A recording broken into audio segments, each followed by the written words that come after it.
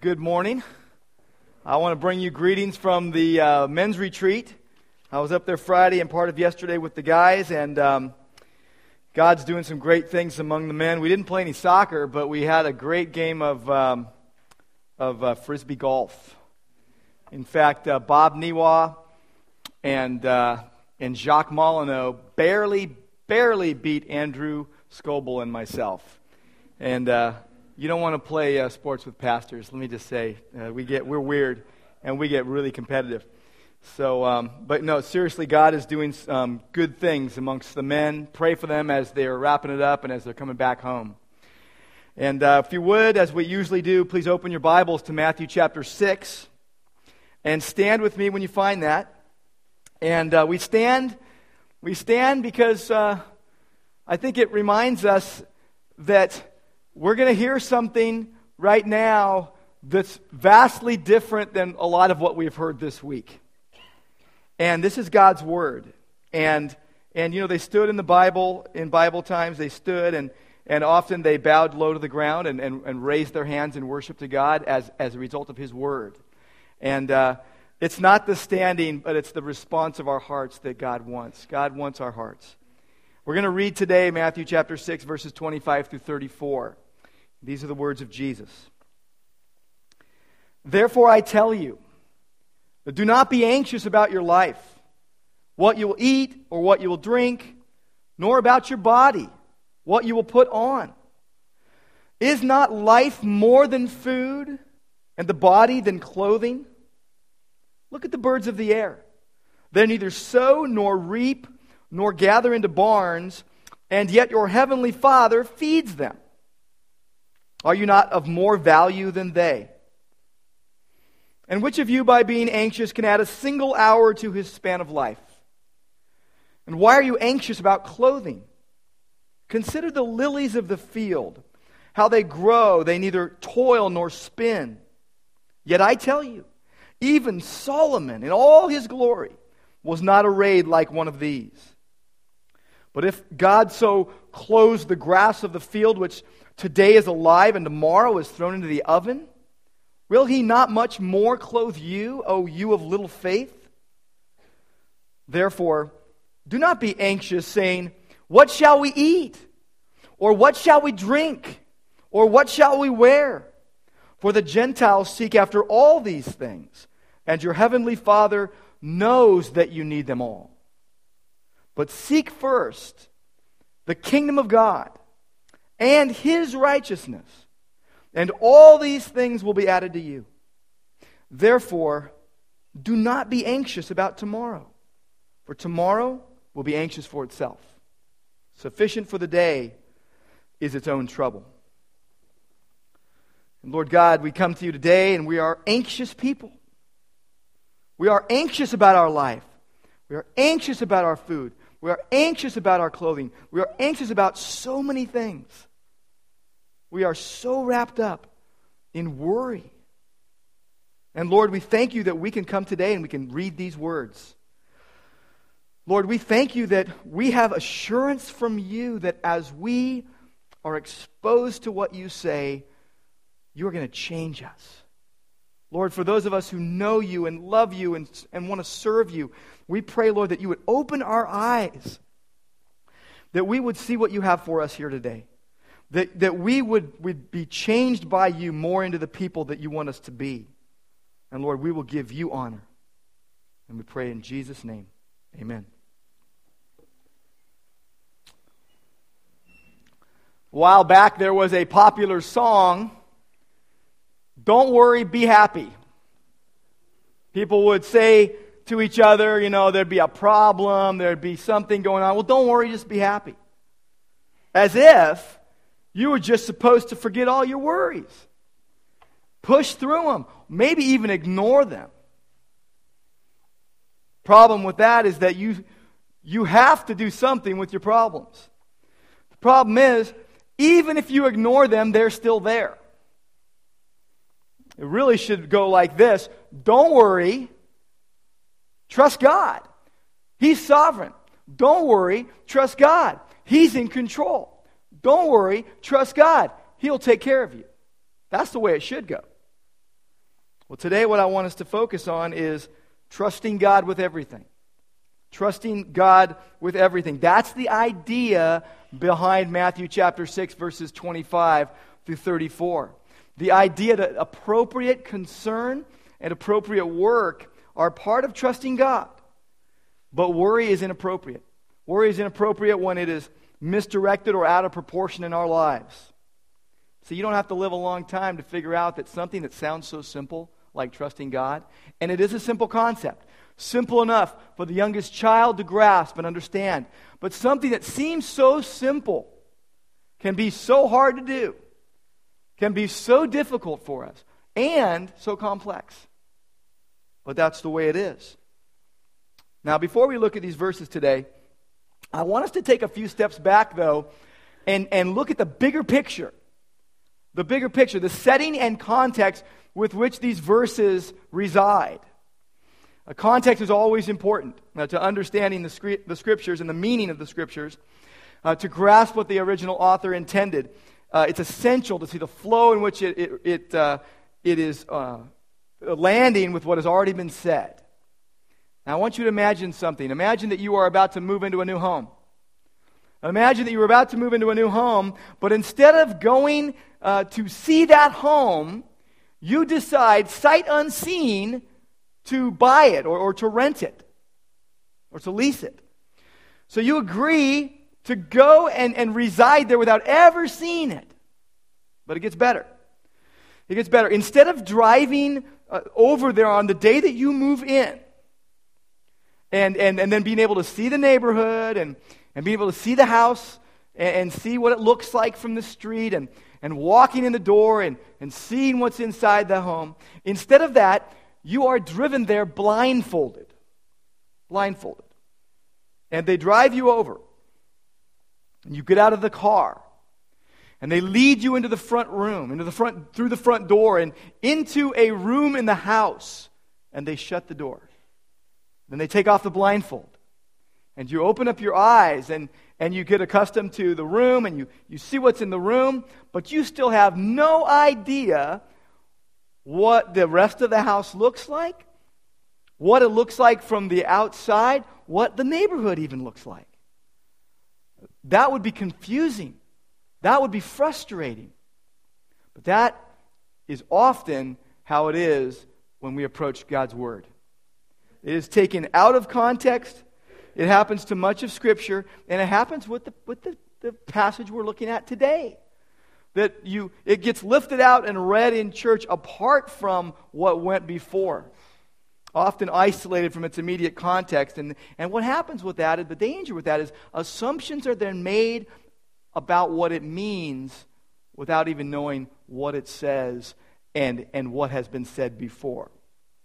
So it's helpful to take a step back, to look at the immediate context, as well as take some big steps back and look at the book in which it exists. So for us this morning, it's a good time for a little bit of review at the beginning. Right now we're in the midst of a study of the Gospel of Matthew. And it's one of 4 Gospels in the New Testament. And our word gospel comes from the Anglo-Saxon word Godspell, which means a story about God or good story. And good story works because it fits with the Greek word for gospel, euangelion, good news. Now, the 4 Gospels are the good news about Jesus Christ. The good news about the most important events in all of history. The perfect life, the sacrificial death, the supernatural resurrection of Jesus Christ. These Gospels are about Jesus Christ, who lived, who died, and who's coming again. And each of the 4 Gospel writers wrote from a unique perspective to a different, unique audience even. Matthew wrote primarily to Jews, showing that Jesus is Israel's long-awaited Messiah, first promised in Genesis 3:15, and then all the way through the Old Testament. Mark aimed at a Gentile audience, primarily Romans, showing Jesus as the suffering servant who came to suffer for the sins of the world, to answer the needs of the problem of sin in the world.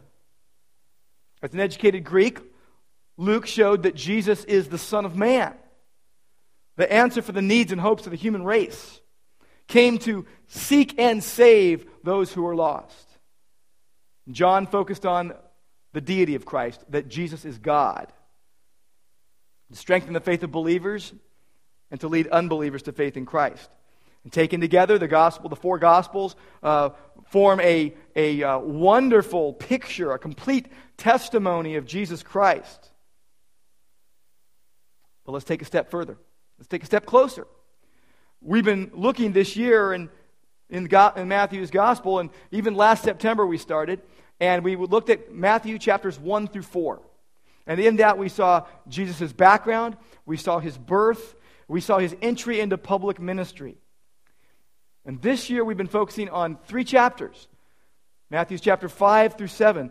The Sermon on the Mount. Basically the greatest sermon ever by the greatest preacher ever.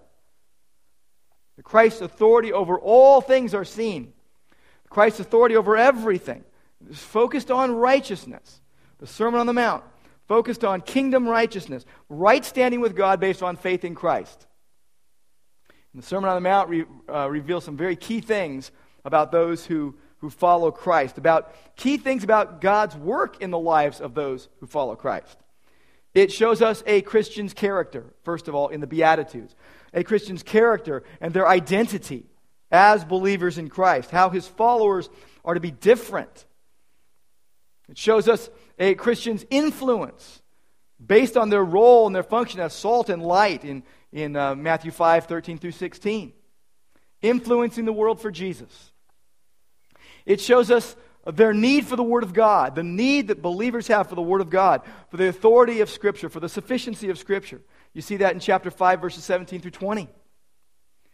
It also shows us the heart attitude that believers are to have, that should affect their view of everything. Their inward motivation. We see that in chapter 6, verses 1 through 18.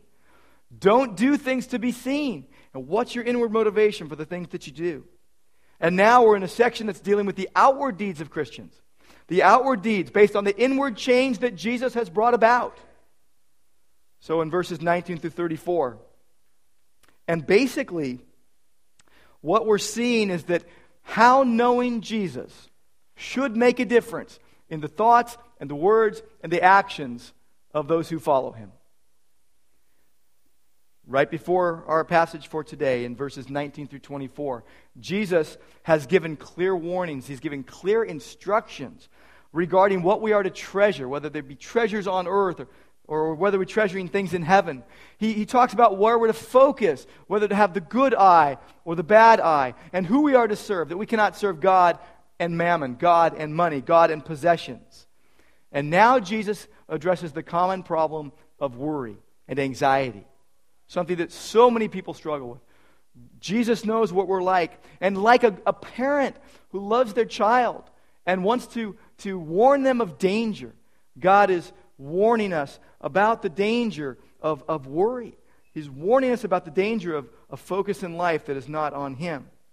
Jesus is trying to get us to stop seeking the things that are bad for us and to seek the things that are good for us. He points us to what is good. Jesus shows us this is important stuff. He repeats himself 3 times in this passage. Don't be anxious. Don't be anxious. Don't be anxious. To be anxious means to be overly concerned. To be overly concerned to the point of panic. It means to have fear. It means to have anxiety over something. It means to have anxious care. Many people are filled with anxious care. Many people get into a panic when something happens in life. But Jesus, in this passage, is doing something that is not painless, but it is good for us. He's exposing our false securities. We've been seeing it the last few weeks, really all the way through the Sermon on the Mount, that Jesus is exposing us for what we really are. People saved by the grace of God through faith in Christ who need Jesus every day. He exposes our false securities. Look at verse 25. He's showing us that we can trust God for the necessities of life. And that if we can do that, then we can trust him with everything. Everything else is thrown in. Verse 25 says this. He says, therefore, I tell you, based upon what he has just said, he says, I tell you, he's saying, listen, I'm talking to you, people. Jesus is saying, look, I want to say something to you, and it's really important. Do not be anxious about your life. What you will eat, what you'll drink, what you will put on, nor about your body, what you will put on. Is not life more than food, and the body more than clothing? Don't worry about food, drink, and clothes. The world's trinity of cares, as Spurgeon put it. See, what Jesus is doing is he's indicating something for us.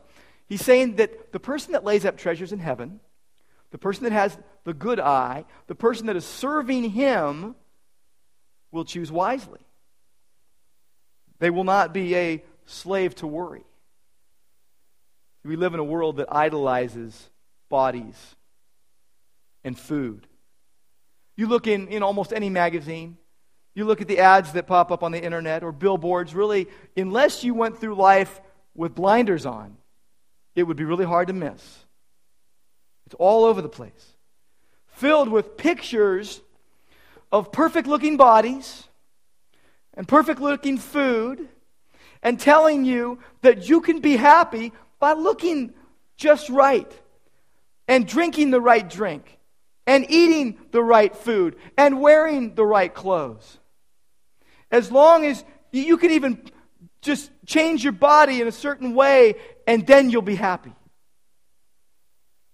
When the people used to this kind of message and this kind of living, what Jesus says is very simple. It's very loving. It's grace-filled. He says, don't be anxious. Don't get so wrapped up.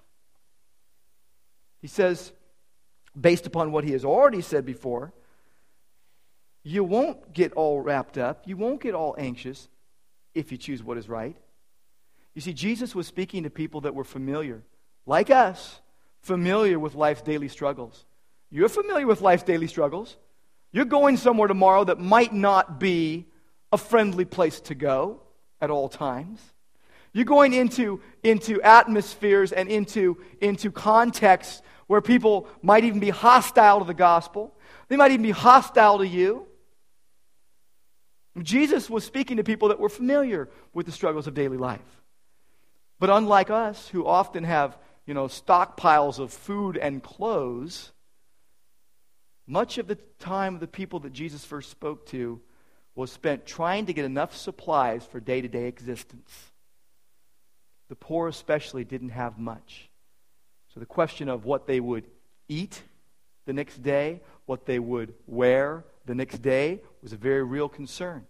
Coupled with fires and famines and floods that might come in those days, just your day-to-day existence was a concern. Now let me tell you what Jesus is not saying. What Jesus is not saying is, don't think.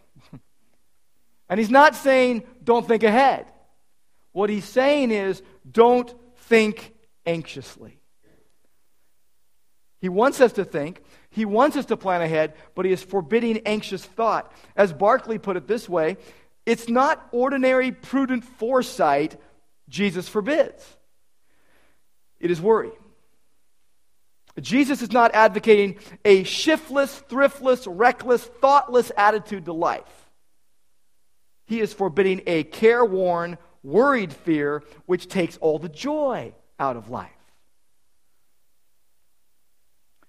Jesus used the same word with Martha. Luke chapter 10.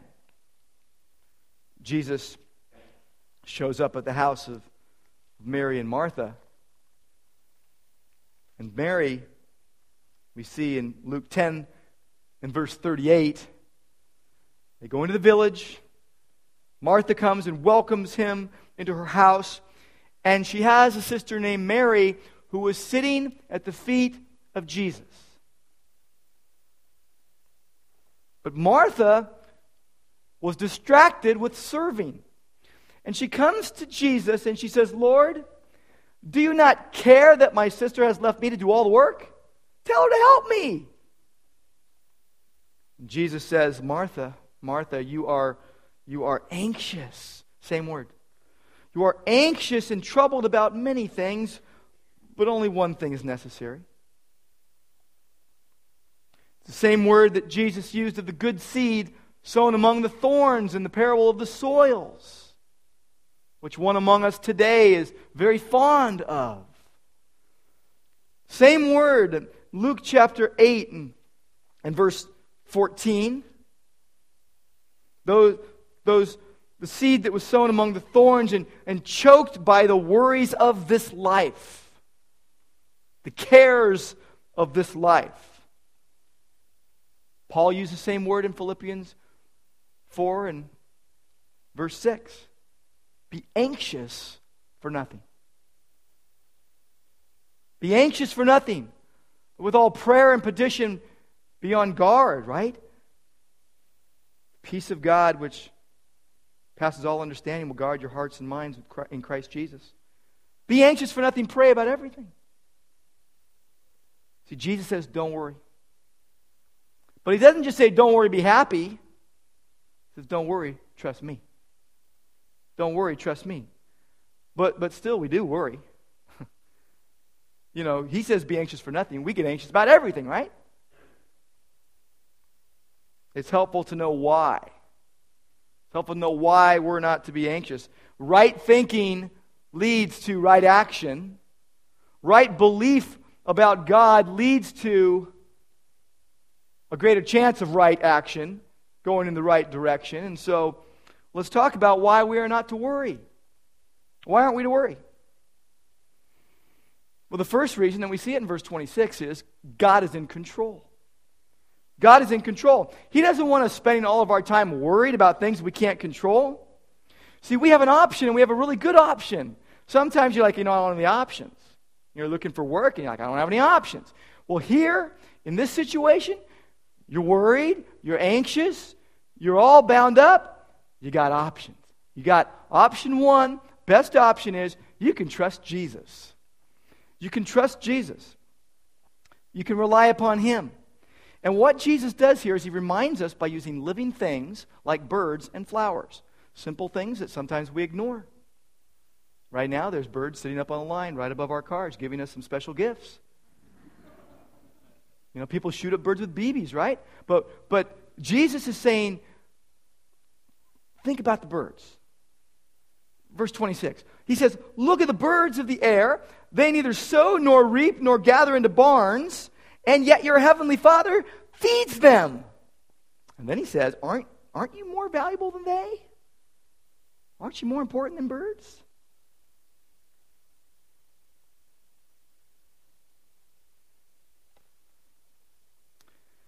So, birds. Let's talk about birds then. Birds work hard.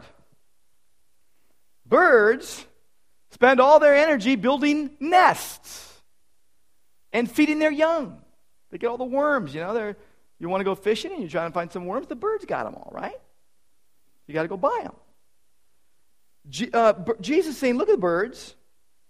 And you know what? It's an interesting thing about birds. They're fed by God. But they work hard to get their food. And they don't lay up treasures on earth.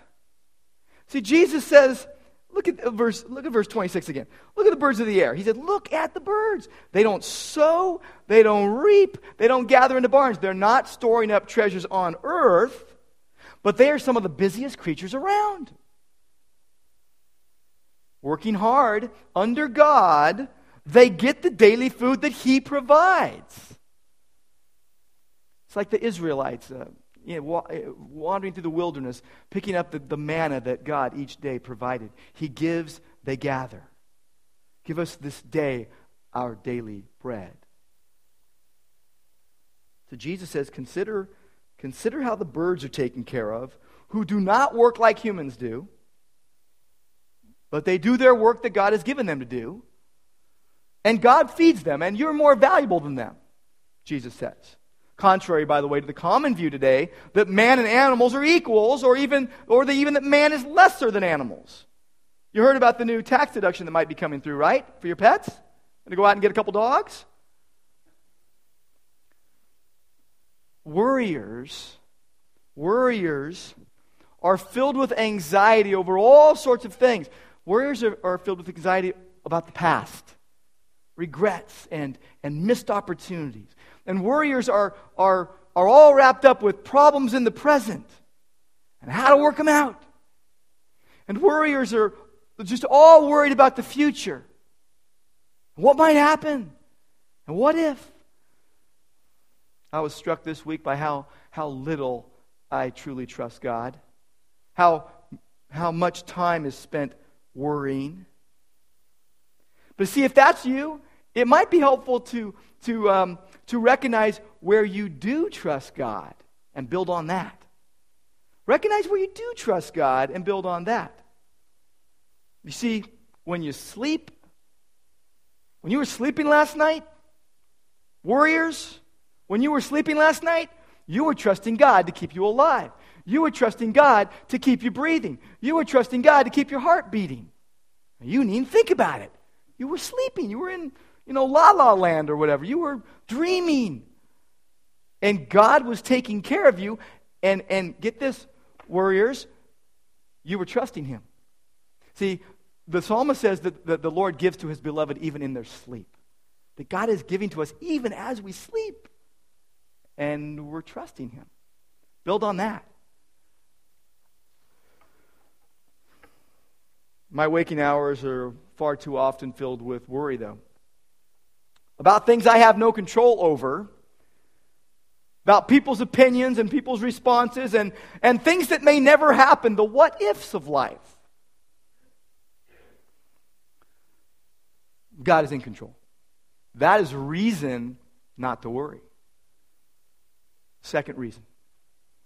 God gives and sustains life. You see that in verse 27. We don't and we can't. We don't give ourselves life and we can't sustain our life. Only God can. Look at verse 27. He says, and which of you, I love the way Jesus asks questions, which of you by being anxious can add a single hour to his life?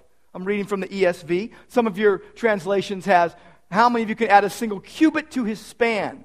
It's pointing to one of two things. Either you can't make yourself taller, or you can't make yourself live longer. Either way, you can't do it. You can't. Well, I guess you could, get yourself all stretched out or something, and then, but you're going to go back. You're going to go back. You're getting shorter. Okay, you're getting shorter, right? Except for the kids, you're getting taller. Kids are getting taller, but when you get to be some people's age, you get smaller. Okay. What did Jesus say? You can't even add either a cubit or an hour to your lifespan. Now, the context points to this being the length of your life. But either way, whether it's how tall you are or how long you live, but God knows the days that were ordained for you when as yet there was even one of them. Psalm 136 and verse 16 says, you can't make yourself taller. You can't make yourself live longer. God knows how long you're going to live and how tall you're going to get. Okay? Worrying cannot extend your life. God gives and sustains life. We don't, we can't. The third reason not to worry, and it's so simple, but sometimes we forget. God cares for his own. God cares for his own. You might say, well, you might be one of those people that go on the pity party and say, oh, nobody cares about me. God does. God cares for you. You might be here today, you might be listening to these words, and you might be thinking, oh, yeah, but you know what? Nobody cares. God does. God cares for you. God loves you. God is interested in you. He made you. He is sustaining you, and he is caring for you. He cares for his own. Look at verse 28. And by the way, before we read it, if you're in the habit of putting yourself down, which some are, let me say this. You need to understand how valuable you are to God. You need to understand how valuable you are to God. See, Jesus gives one more example. It's about flowers. People don't shoot at those with BB guns. But it's about flowers, and they're beautiful, right? They're beautiful flowers. Here's what he says in verse 28. And why are you anxious about clothing? Some of you probably couldn't figure out what to wear this morning. Too many choices. But why are you anxious about clothing? Consider the lilies of the field. The lilies. How they grow. They neither toil nor spin. Consider the lilies that do nothing but receive what God gives. See how beautifully they're dressed by God. Wildflowers were probably surrounding Jesus and the disciples and the crowds as he spoke these words. Red and purple anemones on 10-inch stalks, as well as blue iris. They grow wild on the hills above the Sea of Galilee. Verse 29, Jesus says, now look, I tell you, again, listen, I want to say something important to you here. Even Solomon in all his glory was not clothed like flowers. Picturing Solomon's royal robes. Arguably the most rich and smart man of his time, maybe even of all time, whose kingdom was legendary, whose wealth prompted a visit even from the Queen of Sheba, no less. And Jesus is saying, think about it. The flowers are better dressed than Solomon was. And then he says, in verse 30, will he not much more clothe you? Won't he do that for you? Dallas Willard says that some people would rather starve than look bad. Think about it for a minute. Little flowers, without effort, display a beauty that the most powerful people in the world cannot duplicate. That the most powerful people in all the world, all fixed up, can't emulate. Willard says, if you look at one of these little flowers, and then at the strained ladies and floppy gentlemen who come out to opening nights and awards dinners in our centers of power and culture, you can only feel sorry for the people.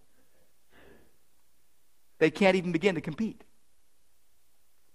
See, Jesus' point that he's making is this: if we do what we're called to do, if we fulfill the roles that God has put us in, if we fulfill our responsibilities as ordained by God, then God is going to be faithful to carry out his responsible care in our lives, and in our families, and amongst our assemblies, in our communities.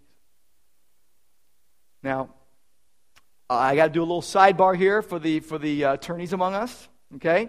A little sidebar here. I got to go back to something in verse 26. I want to ask and answer a question that will be helpful I want this to be helpful for you to take with you tomorrow, okay? When you go to a place that may not agree with what Jesus said, it's going to be hopefully helpful to you in combating some of the current thought, present-day teachings that are going on.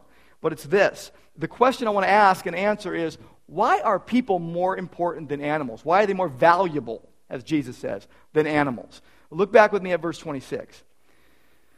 You could miss this. Look at the birds of the air. They neither sow nor reap. Your heavenly Father feeds them. Are you not of more value than they? Why? Why are you of more value than they? Jesus is speaking here in typical rabbi-like style, using an a fortiori argument from the lesser to the greater. He says, you're more valuable than they. Why? I'm going to give you several reasons, all of them biblical. You could make your own list and make a longer list. I'm just going to give you 4 reasons. The first is this: it's due to creation. It's due to creation. In Genesis 1 and verse 27, you go back to the very first chapter of the Bible. It's due to the fact that we are made in the image of God. Animals aren't. Okay, Genesis 1:27. So God created man in his own image. In the image of God, he created him. Male and female, he created them. So because of creation, but also something else, the very next verse, due to dominion as well. Look at verse 28. And God blessed them and said to them, be fruitful and multiply and fill the earth and subdue it and have dominion over the fish of the sea and over the birds of the heavens and over every living thing that moves on the earth. God has given us dominion. Now, we don't have a license to mistreat His creation, but we also are not to worship it. God has given us dominion over creation, over the earth and its creatures. It's another reason why people are more valuable than animals, as Jesus says. But there's another reason. Salvation. Jesus didn't die for frogs. Jesus died for people, made in His image. Salvation offered to all people, but not animals. John 3:16. For God so loved the world that He gave His only begotten Son, that whosoever believes in Him should not perish, but have everlasting life. And the whosoever means people made in the image of God. And there's one more reason I'll give you. Evangelization. Acts 1:8, Jesus says, you will be my witnesses when the Holy Spirit comes upon you. And you'll be my witnesses in Jerusalem and Judea and Samaria and to the uttermost parts of the earth. That God is going to use us in His plan to reach others. That we have a part to play in the redemptive purposes of God. Praise God that He wants to use us in that way. We who were once lost and without hope and without God in the world, those who come to faith in Christ, God uses in His redemptive purposes to help others come to faith in Christ. So there are reasons that we are more valuable than animals. Now, in some way, in several ways actually, but what Jesus is saying in these verses today is that we will either live with anxiety or contentment. That we will either rest in Him or run around in a frenzy trying to work our own lives out. That we will either doubt God's ability to come through or we will rest in His loving care. Look with me at verse 30. Verse 30.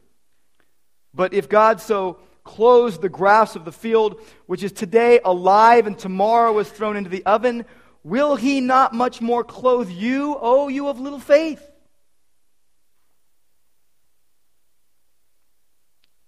Green grass. What's the deal with the grass?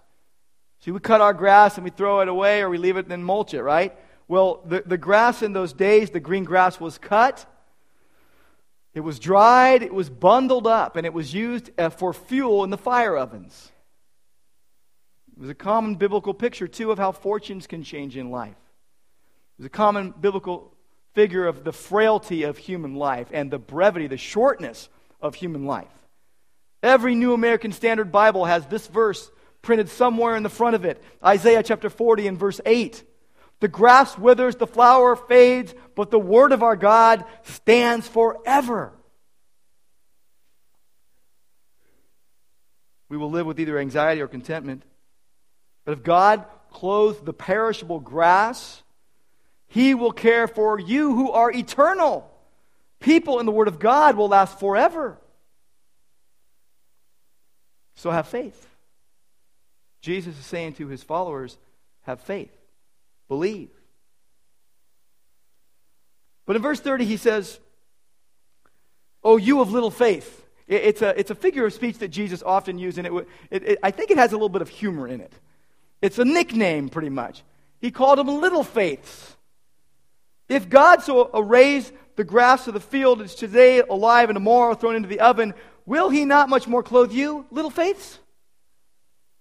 He's calling them little faiths. See, worry doesn't fit with faith. Now, when Jesus says of you of little faith, He's not saying they don't have any faith. He's saying their faith is deficient, not absent. They have faith, but it's little faith, weak faith, unpowerful faith, okay? And so Jesus used this nickname in other places, actually, in Matthew. Go with me to Matthew 8:26. Matthew 8:26. They're in a boat. And His disciples are in a boat with Him. And there arises this great storm on the sea. And the boat's being swamped by the waves. And Jesus is asleep. And here's what happens. Verse 25, they went and woke Him, saying, "Save us, Lord, we're perishing." They're thinking Jesus is going down with the ship too. So what he does, he wakes up. Now, by the way, what do you like when you get woken up from a nap? All right? You don't want to wake me up from a nap. You don't want to go there, okay?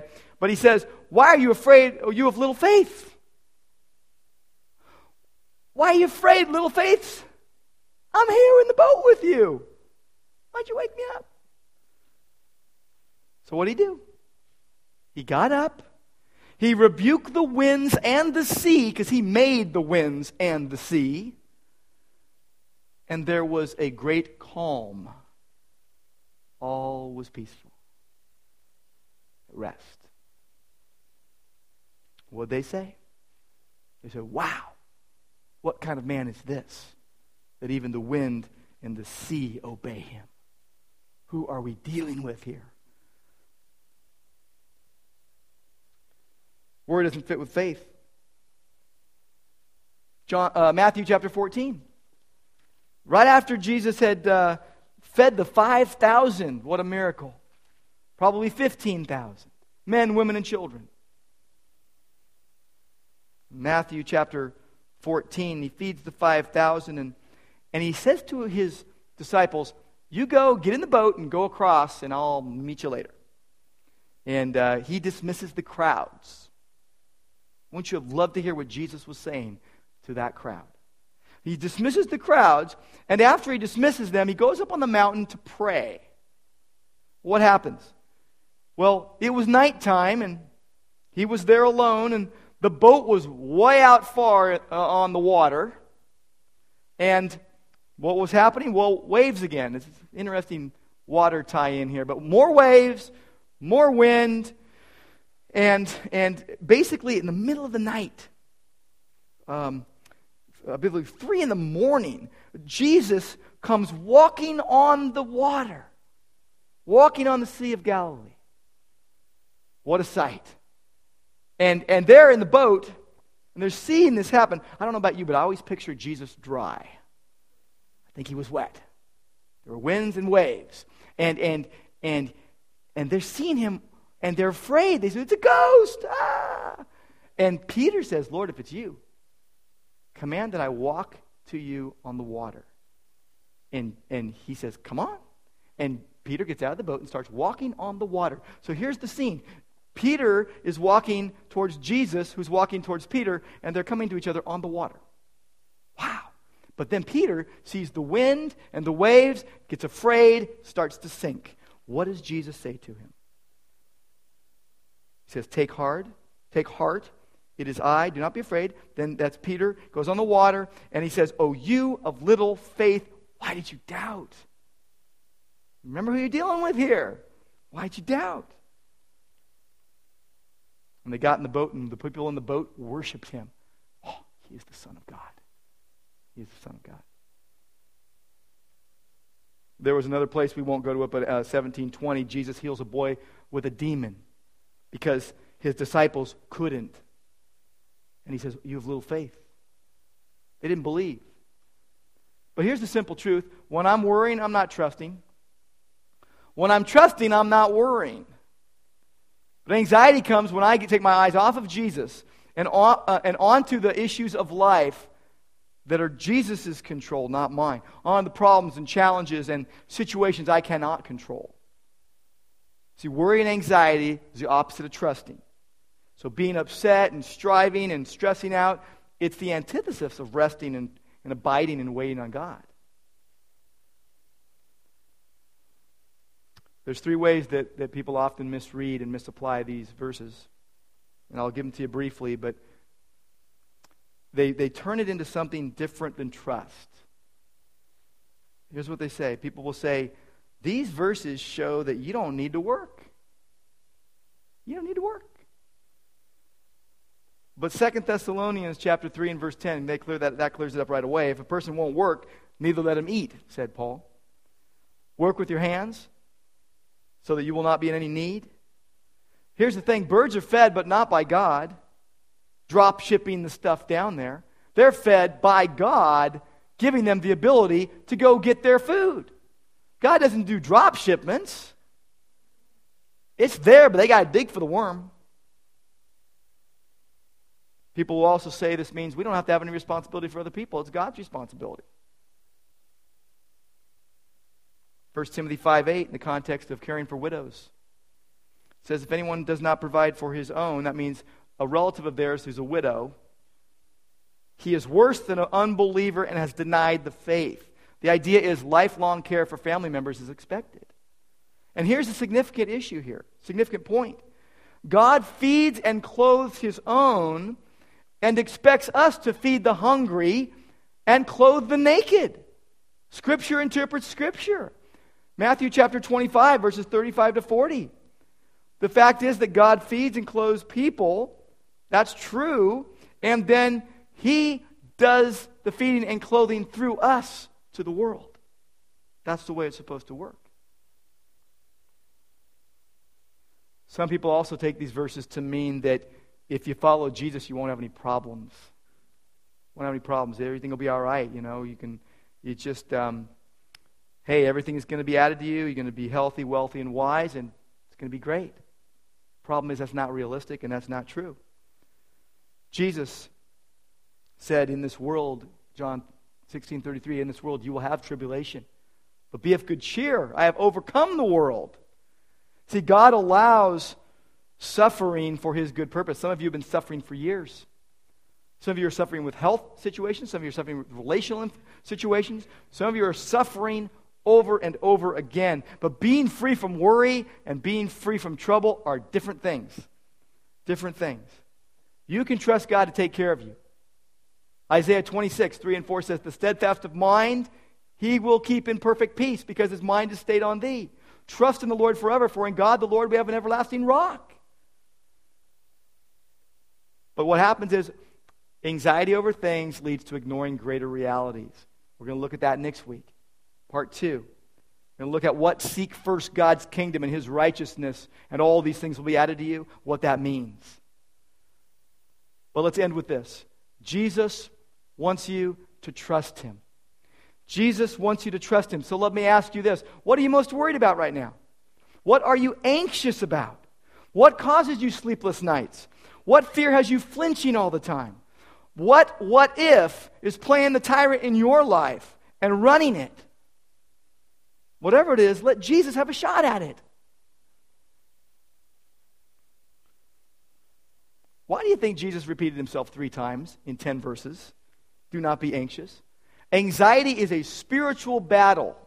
A spiritual battle for the mind. One that our enemy doesn't want us to gain victory in. One that our loving Heavenly Father has already provided for us everything we need for life and godliness. Everything we need to prevail. But Satan wants us to run in a panic. Jesus Christ wants us to rest in his loving care. See, you may not know where your next meal is coming from. You may not have enough funds in your checking account to pay the rent or the mortgage this week. You may wonder whether you'll have a job tomorrow morning. You may be worried about other things, about your health, or about relationships, whether people are going to accept you or reject you, whether you'll ever get married, whether you can ever measure up to your older brother or sister and have your parents' approval and all that. They're all valid concerns. Welcome to the club. Welcome to the club. But Jesus says this, and this is probably the hardest part of it. Jesus says, we have no reason ever to be anxious. That's what he says. That this world is a perfectly safe place for the one who has placed their faith in Jesus Christ. Until God calls you home, you're safe. And then you'll be safer still. 1 Peter 5:7. Casting all your anxiety upon him because he cares for you. All, and I love this about the Bible, all means all. Everything, every part, every situation, every worry, every anxiety, all in its entirety. And I need to remember that every day of my life. That God cares for me, that he's in control, that he is sovereign. He will provide. And you need to remember that. As the worship team comes back up, I want to show you with a little simple illustration what it means to really trust God. I need a volunteer, though. near the back. You need to volunteer near the back. Brian, you're standing, so you're my volunteer. Okay. Now, watch this.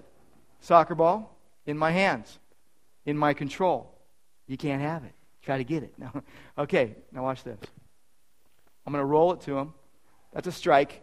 And now, here's my question to you. What is the status of the ball in relation to me? Out of my hands, out of my control. The status of the ball is in Brian's hands. He can do with it what? Anything he wants, right? Anything he wants. When we commit our way to the Lord, Proverbs 16:3, by the way, says, commit your works to the Lord, your plans will be established. The Hebrew word commit is galal. It literally means to roll. To roll away from yourself. Roll something, literally, like rolling the ball. And I think trust is this. It's the God-ordained loss of control. The God-ordained loss of control. Let's pray. Lord God, we come to you today and we thank you for how good you are and how we want to be in control. We know we do, and we fight and we wrestle and we have trouble trusting. But Lord, the thing that you want us to know today is that the thing that we're most anxious about is the thing that you most want us to turn over to you and let you handle. That you want to lift the burden from our shoulders. That you want to speak peace to our burdened souls. That you want to provide for us what we cannot. And Lord, please help us trust you.